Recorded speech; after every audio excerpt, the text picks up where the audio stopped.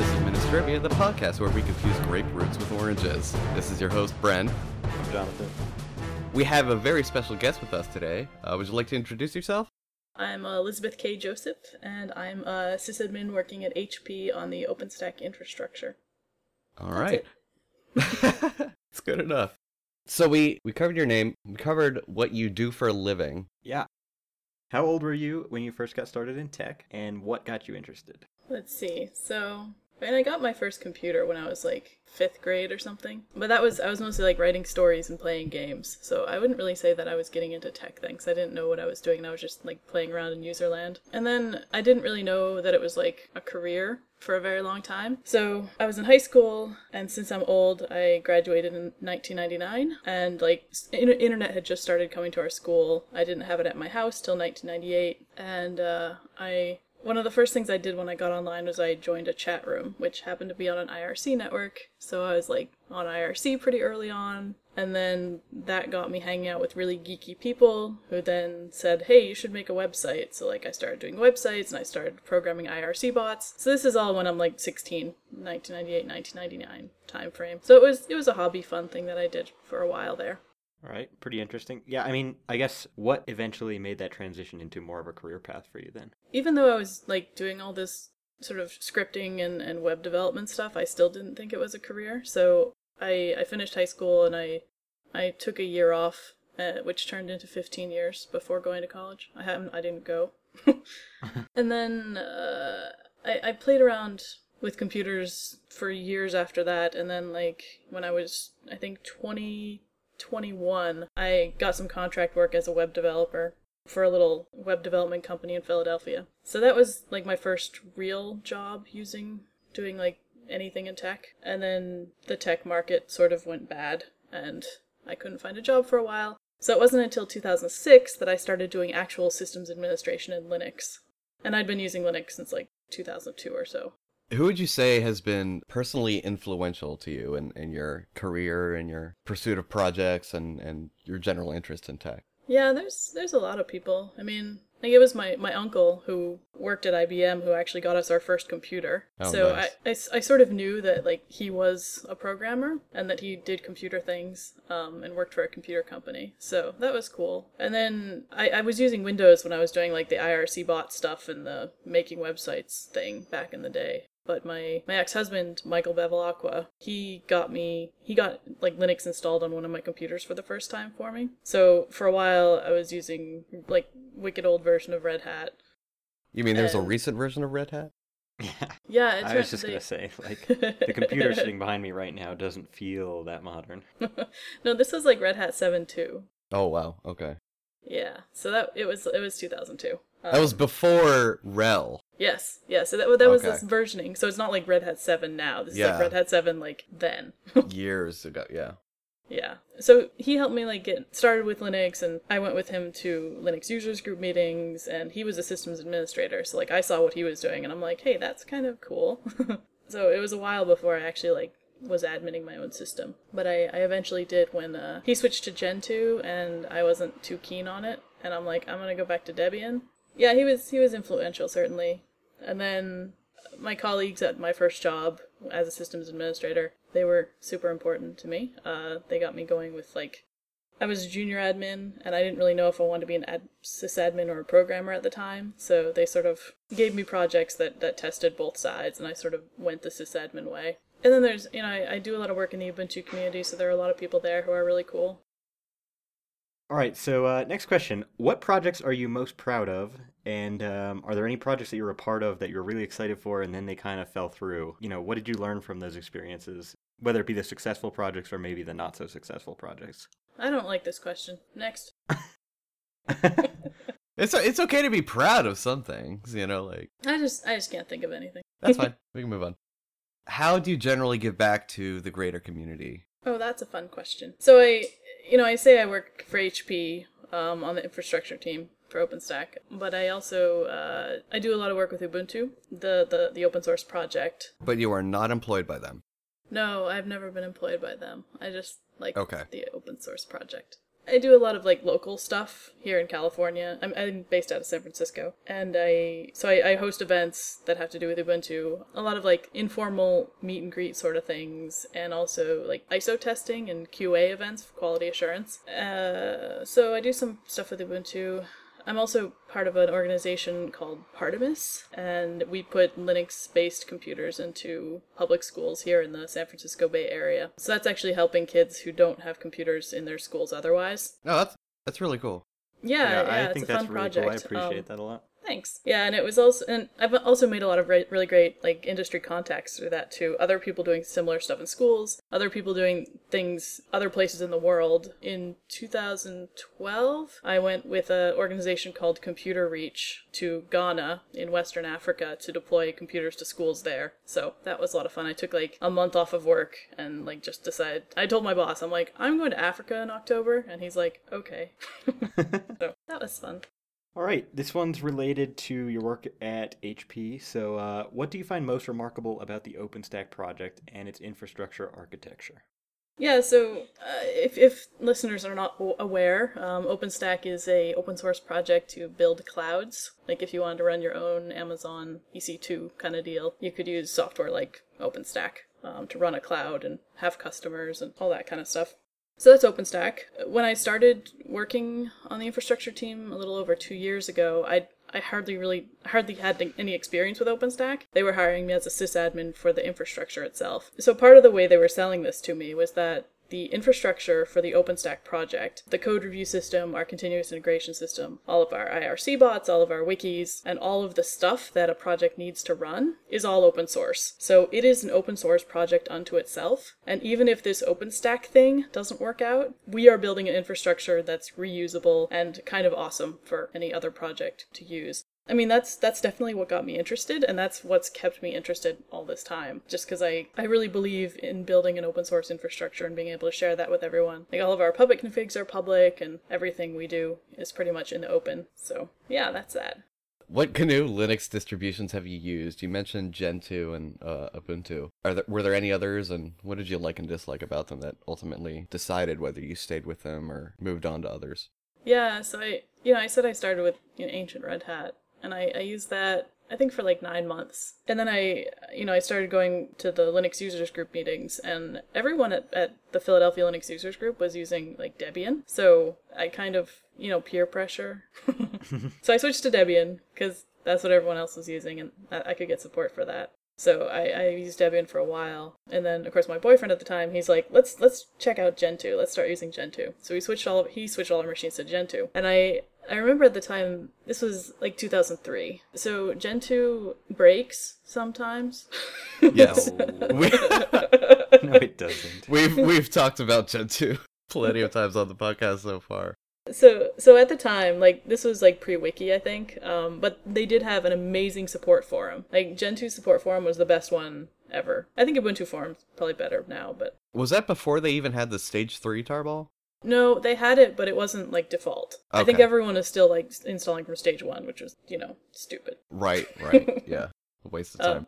Totally, yeah. So, as I was using Gentoo, and this is sort of when I became, like, started doing my own things with my computer rather than having my boyfriend admin everything for me. Every single time I'd upgrade, something would break, right? And then I'd go to the forums and I'd fix it, and I'd be like, okay, this is annoying and I don't like this. So then I thought, maybe I'll just start installing like everything that's a -bin. So like I'm never compiling LibreOffice again, or OpenOffice, like, because that is dumb. And I'm never compiling Mozilla again. So I'm going to install the -bin of everything I can find. And at some point I realized that since I'm just installing the binaries anyway, I should probably just switch back to a binary-based distribution. So right. Good call. Yeah, so that's when I switched back to Debian. So this is like 2004 probably. That was Debian, and then I did a little bit of Deb-based distro hopping. I don't even remember what I tried, but Ubuntu was definitely among them. And Ubuntu actually worked on my laptops with like Wi-Fi and stuff, so that was cool. So I started playing around with that. So then I think pretty much 2005 till now, I've been using either Debian or Ubuntu. Ubuntu mostly on my desktops, actually Xubuntu with an X, XFCE version. And then on my servers, I still mostly use Debian. And then at work, in the OpenStack infrastructure, we pretty much use Ubuntu for everything, except for we've got a few CentOS boxes. That's really interesting. So I haven't really distro hopped for a very long time. I have more interesting things to do, I guess. Right. She's better than us. We've already gotten our distro hopping out of the way, so It's true. We're pretty happy where we're at. Well, given your involvement with Ubuntu and your work with it at work, what do you think they could benefit most by improving? Because it is kind of like the go-to distribution for a lot of newer people and older people alike, I guess. But Yeah, I mean, I think the one thing they could do is a better job of supporting their users with not great hardware. Ubuntu really tries to focus on the latest and the greatest, so they have like 3D acceleration happening like by default all the time, which is all kinds of fun in VirtualBox.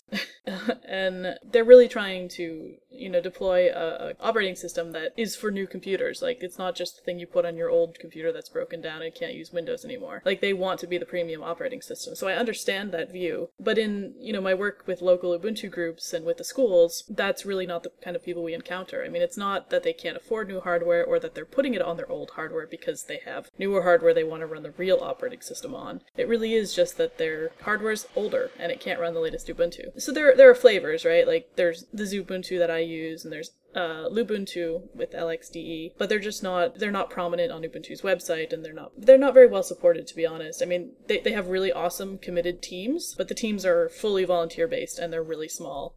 So it'd be nice. Oh, I thought Xubuntu was incorporated into Canonical. Is that not true? Well, so all of these are recognized flavors. So the ISOs are spun up in on Canonical servers. They're served off of Canonical server. Canonical owns Xubuntu.org and the respective trademarks and copyrights we need. But they don't staff it. No, so they support Xubuntu in the fact that they host our ISOs, and Ubuntu's release is dependent on Xubuntu and Lubuntu and Kubuntu also having solid releases. If they can't build the Xubuntu ISO, they can't release Ubuntu. So they are sort of supporting us, and I say us because I'm part of the Xubuntu team actually. They're supporting these flavors in that way. It's just if you install default Ubuntu, that's kind of all you get with the 3D acceleration and the need fast computerness of it.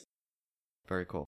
I was under the previous misconception, as many people probably are, that you had worked at Canonical, but that is not true. You just do a shit ton for Ubuntu. I mean, a metric shit ton. You've run the PA loco out here for a little bit before you moved out there. You were almost always in the IRC channels providing support. So you've done a lot of work. I see here that you're the admin of Not Canonical, the Launchpad group.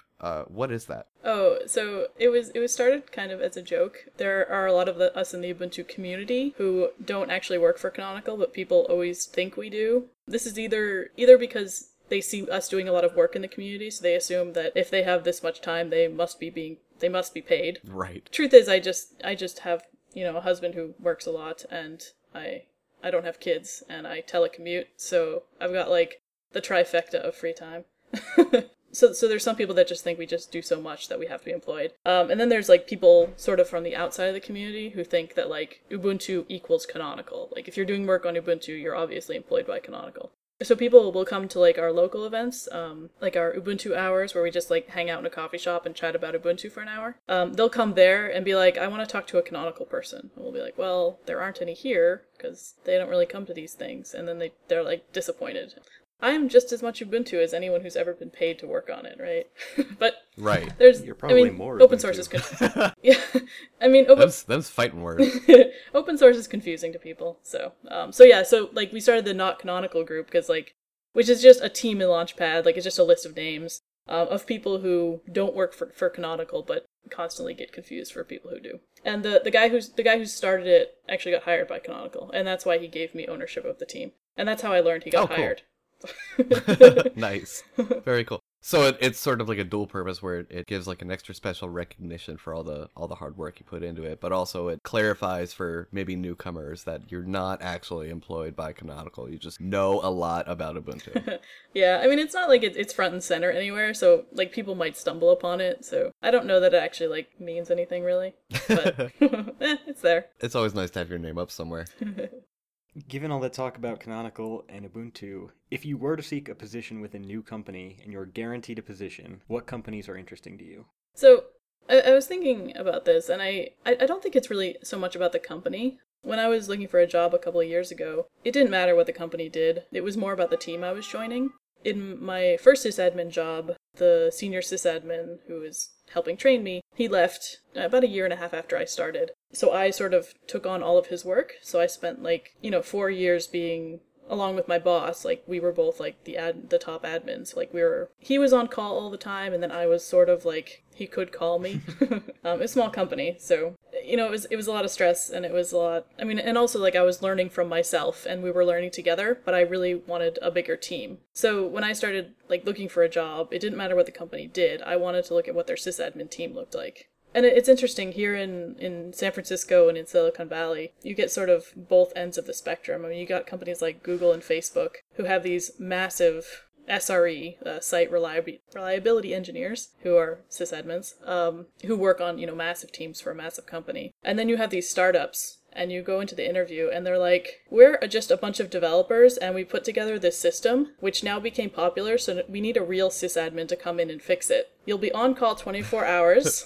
And you can't break it. Oh. So I didn't want that. Yeah, who really would? Right? Well, I feel like I and could they take didn't that pay on. very good. Well, startups, yeah. You should move here. Well, I may be heading that way in There a you go, couple of years, Chip. so I guess we'll see. Everybody's leaving the East Oh. Coast. He's already Yeah, left I left the East a long Coast. time ago now. Oh, I know, but like you're at least like halfway, kind of. Yeah, no, it's like a Sort of. black hole over here. We suck everyone in. That's very true. Yeah. But, so when I was looking for a company, I wanted a company that was open source aware. So when I was approached by people about HP, I'm like, is that really legit? Right. So when I was interviewing with people, like one of the things I was feeling for was like, are they for real open source people, or do they like not get it at all? And like everyone I talked to was totally like hardcore open source. Like, I don't care where my paycheck comes, I just want to work on open source. And I'm like, these are my people. And then I also wanted a team I could learn for, because I was, as the senior person for so long at the last place, I knew I had a lot more to learn. So I didn't want to be like the lead person again who was on call all the time. So having a team of really smart people around me was important. And I think that's what I'd look for again. I don't necessarily need to work for a giant company who has, massive sysadmin team, but I don't want to be the only one, and I don't want to be one of a team of 2 or 3 or 4. That's kind of the situation I'm in now, and granted, Yeah. I mean, the stakes are a little, I don't want to say they're not as high here, because what happens at BioFrontiers is really important in terms of advancing scientific knowledge, et cetera, but it's not going to be like, if a system goes down here, nobody's going to be tweeting about it and telling everybody, so nobody's going to be pointing the finger, so to speak, and I think that's the difference. Yeah, I'll also mention, I'm not sad about the fact that I don't go on call anymore.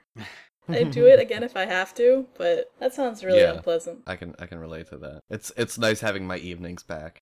And I can like sleep through the night without worrying.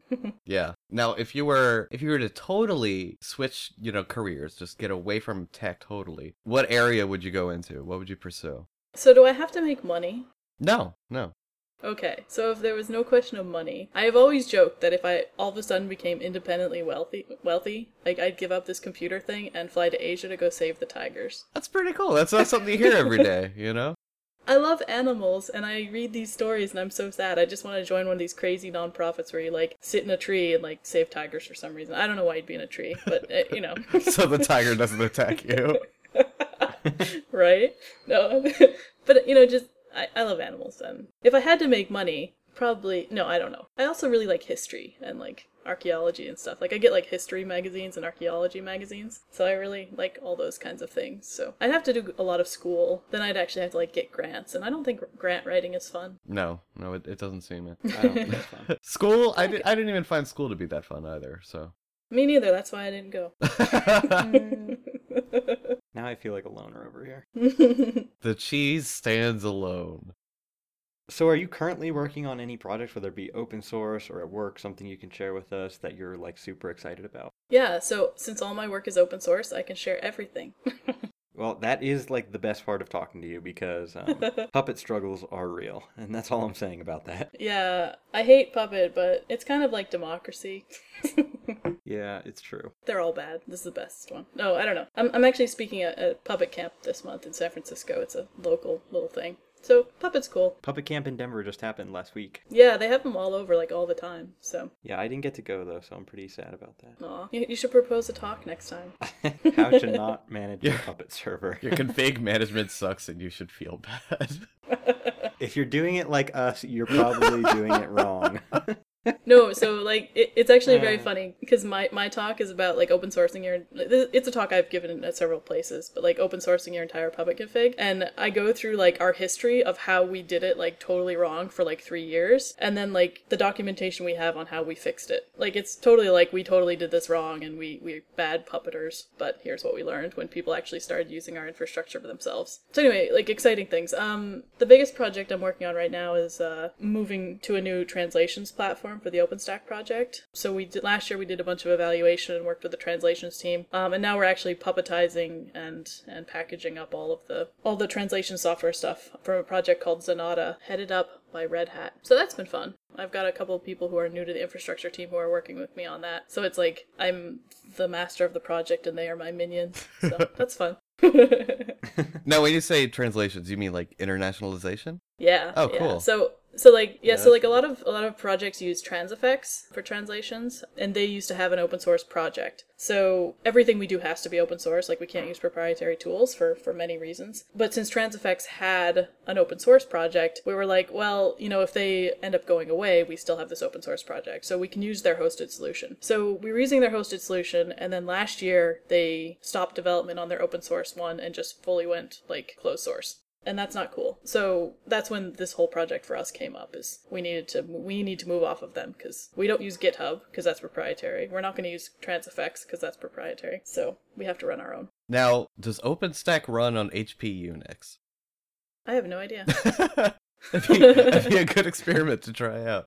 I have my doubts because I mean, let's be frank, not much does run on HP Unix, but now. I know. So, like, it's a like dig, I sorry, don't. It's funny because like they hired me to work on OpenStack, so I don't actually know very much about HP. Like they're super supportive, but they've pretty much just like donated me to the OpenStack infrastructure team. Like that's I cool. don't. They also like send me to conferences around the world, and so they're like epic supportive. But I really don't know anything about internal HP stuff because the only time I interact with them is when I'm trying to promote like open source outreach stuff, or when I'm trying to help teams internally like learn about open source. So Cool. Okay. Well, in that case, I would still be curious if we have any HP Unix admins out there.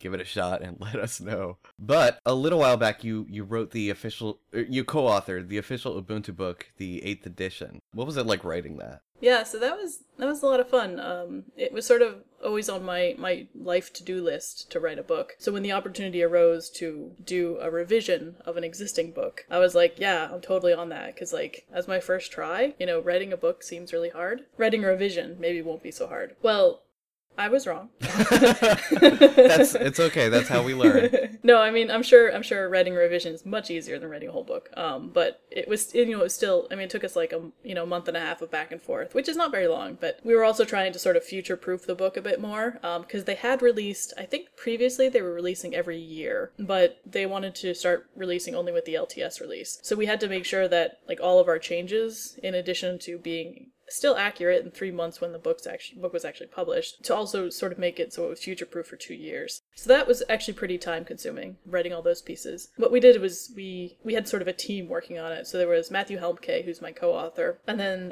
Jose Antonio Rey, who is a contributor in the Ubuntu community from Peru, and he was one of the contributing authors. So the three of us sort of split up the chapters that existed, and then we all just did our revisions and then came back and reviewed each other's chapters. And it was all through this tool that Pearson, the publisher, has, where we upload our files and share them around. It was like an integrated peer review kind of thing? It was okay, but it was, it worked for like us. Like, it was more like a file share, honestly. Like, Okay. It just had like revisions and dates and like stuff. So, Oh, got it. but it was fine. But it was actually like, once I got over the fact that it's actually a lot of work, and I went to visit my family in Maine while I was writing it, and like I must have spent like 6 hours while I was there like writing stuff, and they were like, "What are you doing?" I have a book to finish. Sorry. Do you have anything else in the works along those lines? Yeah, so I'm talking to my publisher about writing my own book, about more focused on work I'm doing now rather than the Ubuntu stuff I was doing for fun and still sort of do. But we'll see. I should hopefully have news in a few months. That'd be great. We're really excited about that. Make sure you let us know, so we'll definitely give it a plug when it comes out. Yeah, thank you. Moving along, we've mostly talked about your career and how that kind of developed. In as much detail as you'd like to share or you're comfortable with, tell us anything about you that you want us to know or anybody to know. I mean, obviously we know you have 2 cats because they have their own websites, which is awesome. I didn't know By the that. way. That's lovely. You I didn't? did not know that. They're also V6 Oh, you enabled. Oh, well, there you go. Oh. Not the cats, the website. Oh, man. There's a joke there about Cat 5e and Cat 6, but I can't work it in time, so keep going. I mean, I live here in San Francisco with my husband, Mike Joseph. He does secret things at Google and is currently traveling. And he's also been hugely influential in my open source and career, and he's super supportive, it's very good. I travel a lot. I think I mentioned HP sends me places. This year, so far, in 2015, I went to FOSDEM in Brussels, where I gave a talk about Puppet. I went to Oman last month. If you don't I have a remember map, that. it's like on the southwest corner of the Arabian Peninsula, and that was amazing. Like, they have a lot of money and a lot of passion, and they really want to bring more open source into their country. So I came to talk about like having a career in open source. That was a lot of fun, and the people were amazing, and I didn't have to dress strangely. Like, a shirt and slacks. People keep getting confused. They're like, "Oh my gosh, you went to a Middle Eastern country. It must have been so scary." I'm like, "What?" It was like the best conference I've been to in a year. Oh, also, like, half the audience was women, which Oh, never wow. happens at open source conference. That's yeah, really cool. So I was pretty excited that they had such a diverse audience. I'm going to POSCon. That's POSCon.org in South Carolina. Not quite as exotic, but it'll be fun. What am I talking about there? I don't even remember. They emailed me in December and they're like, "You should come speak at our conference." I'm like, "Okay, well, on what?" And that's where the thread died. No, I did actually have a topic, but I forget what it is. Probably like open source systems administration or something. Yeah, I talk about that a lot. I love to travel. Last year I did over 100,000 miles in airplanes. Of course, my husband takes care of the cats when I'm gone, and then I take care of the cats when he's gone, like right now. Cool, very cool. We are out of official questions we wanted to ask, but we've got a little bit of time left. We haven't talked about my beer. Oh, your beer, that's right. Jathan, you didn't add it to the questions. No, I did. Maybe you just didn't refresh. me. Meanwhile, he's like frantically trying to add it in there. No, it's not there. What are you drinking right now? I'm drinking a Racer 5 IPA by Bear Republic Brewing. Bear Republic. Do you know where they're out of? Yeah, they're in Healdsburg, California. I actually went to their brew pub, and the beer is in its own like official glass. Wow. Oh, that's That is pretty legit. That's right. I really like beer, and one of my cats is named Simcoe, and that is a type of hop. That's right. That's right. Yeah. I am not drinking beer. I'm drinking Knob Creek bourbon. Oh. Oh, just- come on. You grow to love it. I'm sorry. I just can't really get on the bourbon bus. I can drink scotch. I like scotch a lot. I don't know. That's kind of snobby, you know. It is. Well, He's that's okay. secretly an 80-year-old man. Pretty much. Did you see my picture today on Twitter of me smoking my pipe? I did I saw not. that. I'll have to take Yeah. a look. Well. No, well, the thing about bourbon is you have to find one that's you. You know, I've got like 2 or 3 bourbons / whiskeys that I actually like. Knob Creek is probably the cheapest of them. No, Bullet. I like Bullet, and that's pretty cheap. Knob Creek is the next one up in terms of price. I'm pretty fond of Knob Creek, and you can find it almost anywhere. Same with Bullet. But the golden egg for me, a whiskey called Jefferson's Reserve, and I haven't been able to find it since I first got it. I'll probably have to go out of state. For those that don't know, Pennsylvania liquor and alcohol laws are just absolutely batshit crazy. So I'll probably have to go to Lake Jersey or something to find it again. It's delicious. It's fantastic. So I would say, Jathan, to just keep trying. You might find a bourbon you like if you can handle scotch, but you know, you gotta put some effort into it. Yeah, well, I'll put it on the to-do list. I like to think of myself as a classy drinker. Like, I'll go out and order a gin and tonic or, like, a dry gin martini. If you saw the price tag of Jefferson's Reserve, you'd definitely think it's classy. It's not a cheap bourbon. Oh, what are you drinking right now? Water. Yeah, that's right. You know, you told me It's that like because I'm drinking in- beer was a thing during this podcast, and I know that's just a total lie now. It's all about the grapefruits and the bourbon and the water, I guess. No, if I was in my own room, I would be drinking all of the But But you we beer. said also you only wouldn't be had able a to hear Miller you. Lite. It's true. Well, I had some craft beer that I finished off last weekend. I didn't really drink over the past week because I had exams before spring break. So all that's left in my fridge is Miller Lite, which is like my go-to. It's a Wednesday night. I shouldn't be drinking anyway, but I'm gonna have a beer. That's gross, dude.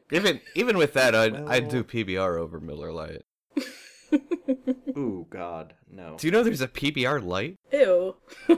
I'm like, is that water with like a drop of beer in it? What is that? Well, you have to That's just a waste. you of have to still manufacturing fit in your resources. skinny jeans. So Of course, I need to watch my girlish figure. So Well, I thought of another serious question. if you wanna yeah, repeat we got that. some time. Sure, why not? So mostly, Liz, like I know both of you from IRC, and specifically, I know both of you from the Ubuntu Pennsylvania IRC channel. And Yes. that's something Brent and I have talked about before. But I think getting involved with open source can be really intimidating to a lot of people. But I think a lot of people, or at least more people than are involved, want to be involved. So according to you, and I'd consider you like a professional open sourcer, if such a thing exists. Well, she gets paid to do it, so yeah, I would mean, say so. I guess in that respect, she really is a professional open sourcer. But I mean, what do you think is the best entry point for somebody who, maybe can't go ahead and submit patches to fix bugs in the kernel or even like a specific program? How can they get involved and how can they help? / ignore root squared. yeah, so like there's this common misconception that everything in open source is code. Like it's totally not. If you've ever seen open source documentation, you know that a lot of projects could use some help. Yes, yes. The situation of like project websites isn't as dire as it used to be. A lot of projects have flashy looking GitHub pages or whatever, and those are cool. But there's always things that are superfluous to the actual code of the project that are essential for the project to work. So I typically tell people to start either like submitting bugs, which anyone can do, like if they find a problem. Speaking as someone working on the Ubuntu project, our team is so small that we honestly don't know about a lot of bugs that pop up unless people tell us about them. Like we do the testing that's required to release our ISOs, but we're a small team. A lot of our testing is virtualized. We need a lot of people doing tests and submitting bug reports and saying, hey, my graphics card's not working with this latest release. I can't boot up my image. And we're like, wow, we need to go fix that. And that's the way a lot of Sorry, keep going. oh no, that's just the way a lot of open source projects are. They're small. Especially if they've got some pretty exotic hardware, I'd imagine. Yeah, that too. So there's things like bug reporting and testing. Also support, like just dropping in an IRC channel, like well, not like Brent does. He's not helpful. Only in some channels. He's the If I- fully kind Look, of if I'm support. if I'm in a channel like the OpenVPN channel, for instance, if I'm in there and I'm asking for support, I'll hang around and I'll answer other people's questions for a little bit to pay back. No, it's cool. I'm just teasing. You've been really helpful on the plug list too. Yeah, that's true. Oh my gosh, was that your Oh, hi cat? Simcoe. That's a loud cat. She's a Siamese. I haven't petted her lately. She's objecting. Oh. She doesn't know anything about open source. Oh my goodness. Let's see what else. So you can also contribute to things like documentation. I think in a past episode, Brent, you talked about the wiki for Gentoo. Yeah. And the one for Arch. Like the only reason those are so amazing is because like individuals have been contributing to the wiki and making them better. Yeah, both are 100% user submitted. Yeah, so you don't need to know how to code at all. You just like update a wiki page when you find a problem with it. So totally do that if you're interested in getting involved with open source. And then there's things beyond that. I mentioned that we're redeveloping the translations tool for OpenStack. If you know a second language, unlike me, you could contribute to translations. So that's your German grandmother can use your software.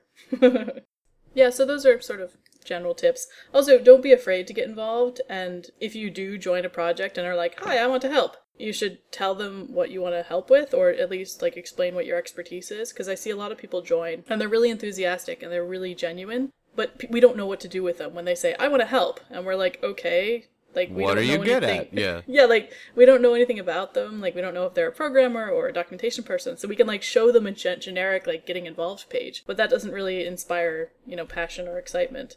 So when you join, just be like, hey, I'm a tech writer, I want to help, and we'll be like, yes, and we'll point you to the right thing. Very true. I was gonna say something and it just slipped my mind. That's the whiskey, man. Hop Creek. It'll kill you. It won't kill you. Honestly, the cigarettes might kill me first. Probably 10 a day. That's rough. It varies. Sometimes I'll do like 4 a day. It all depends. Do you want to talk about the totally lamest OpenSSL vulnerability this week? Oh, Freak? Oh, no, not Freak. No, the... What's this one named? Did it have a Oh, name? yeah. Yes, and I'm sick of them naming stupid things. I think it was Thank you. Thank you. Like, I don't even remember. It was just so stupid and like not important. It was, I think I remember it being like basically just another Like a freak escalation downgrade. or something. Yeah, It was just like the same yeah. thing. Just Yeah. another downgrade. So that's now the third downgrade attack we've had in like a month now, and it's still everybody's still being like super sensational about it. I'm like, give it a rest. Like Yeah. OpenSSL's going through a code audit. This shit happens. It hasn't been audited in Ever. ever. Yeah. So that I am excited about. Now, is it LibreSSL or LibreSSL? I just assumed it was Libre, but That's I don't know. what I thought, but like both make sense. So now I'm not sure.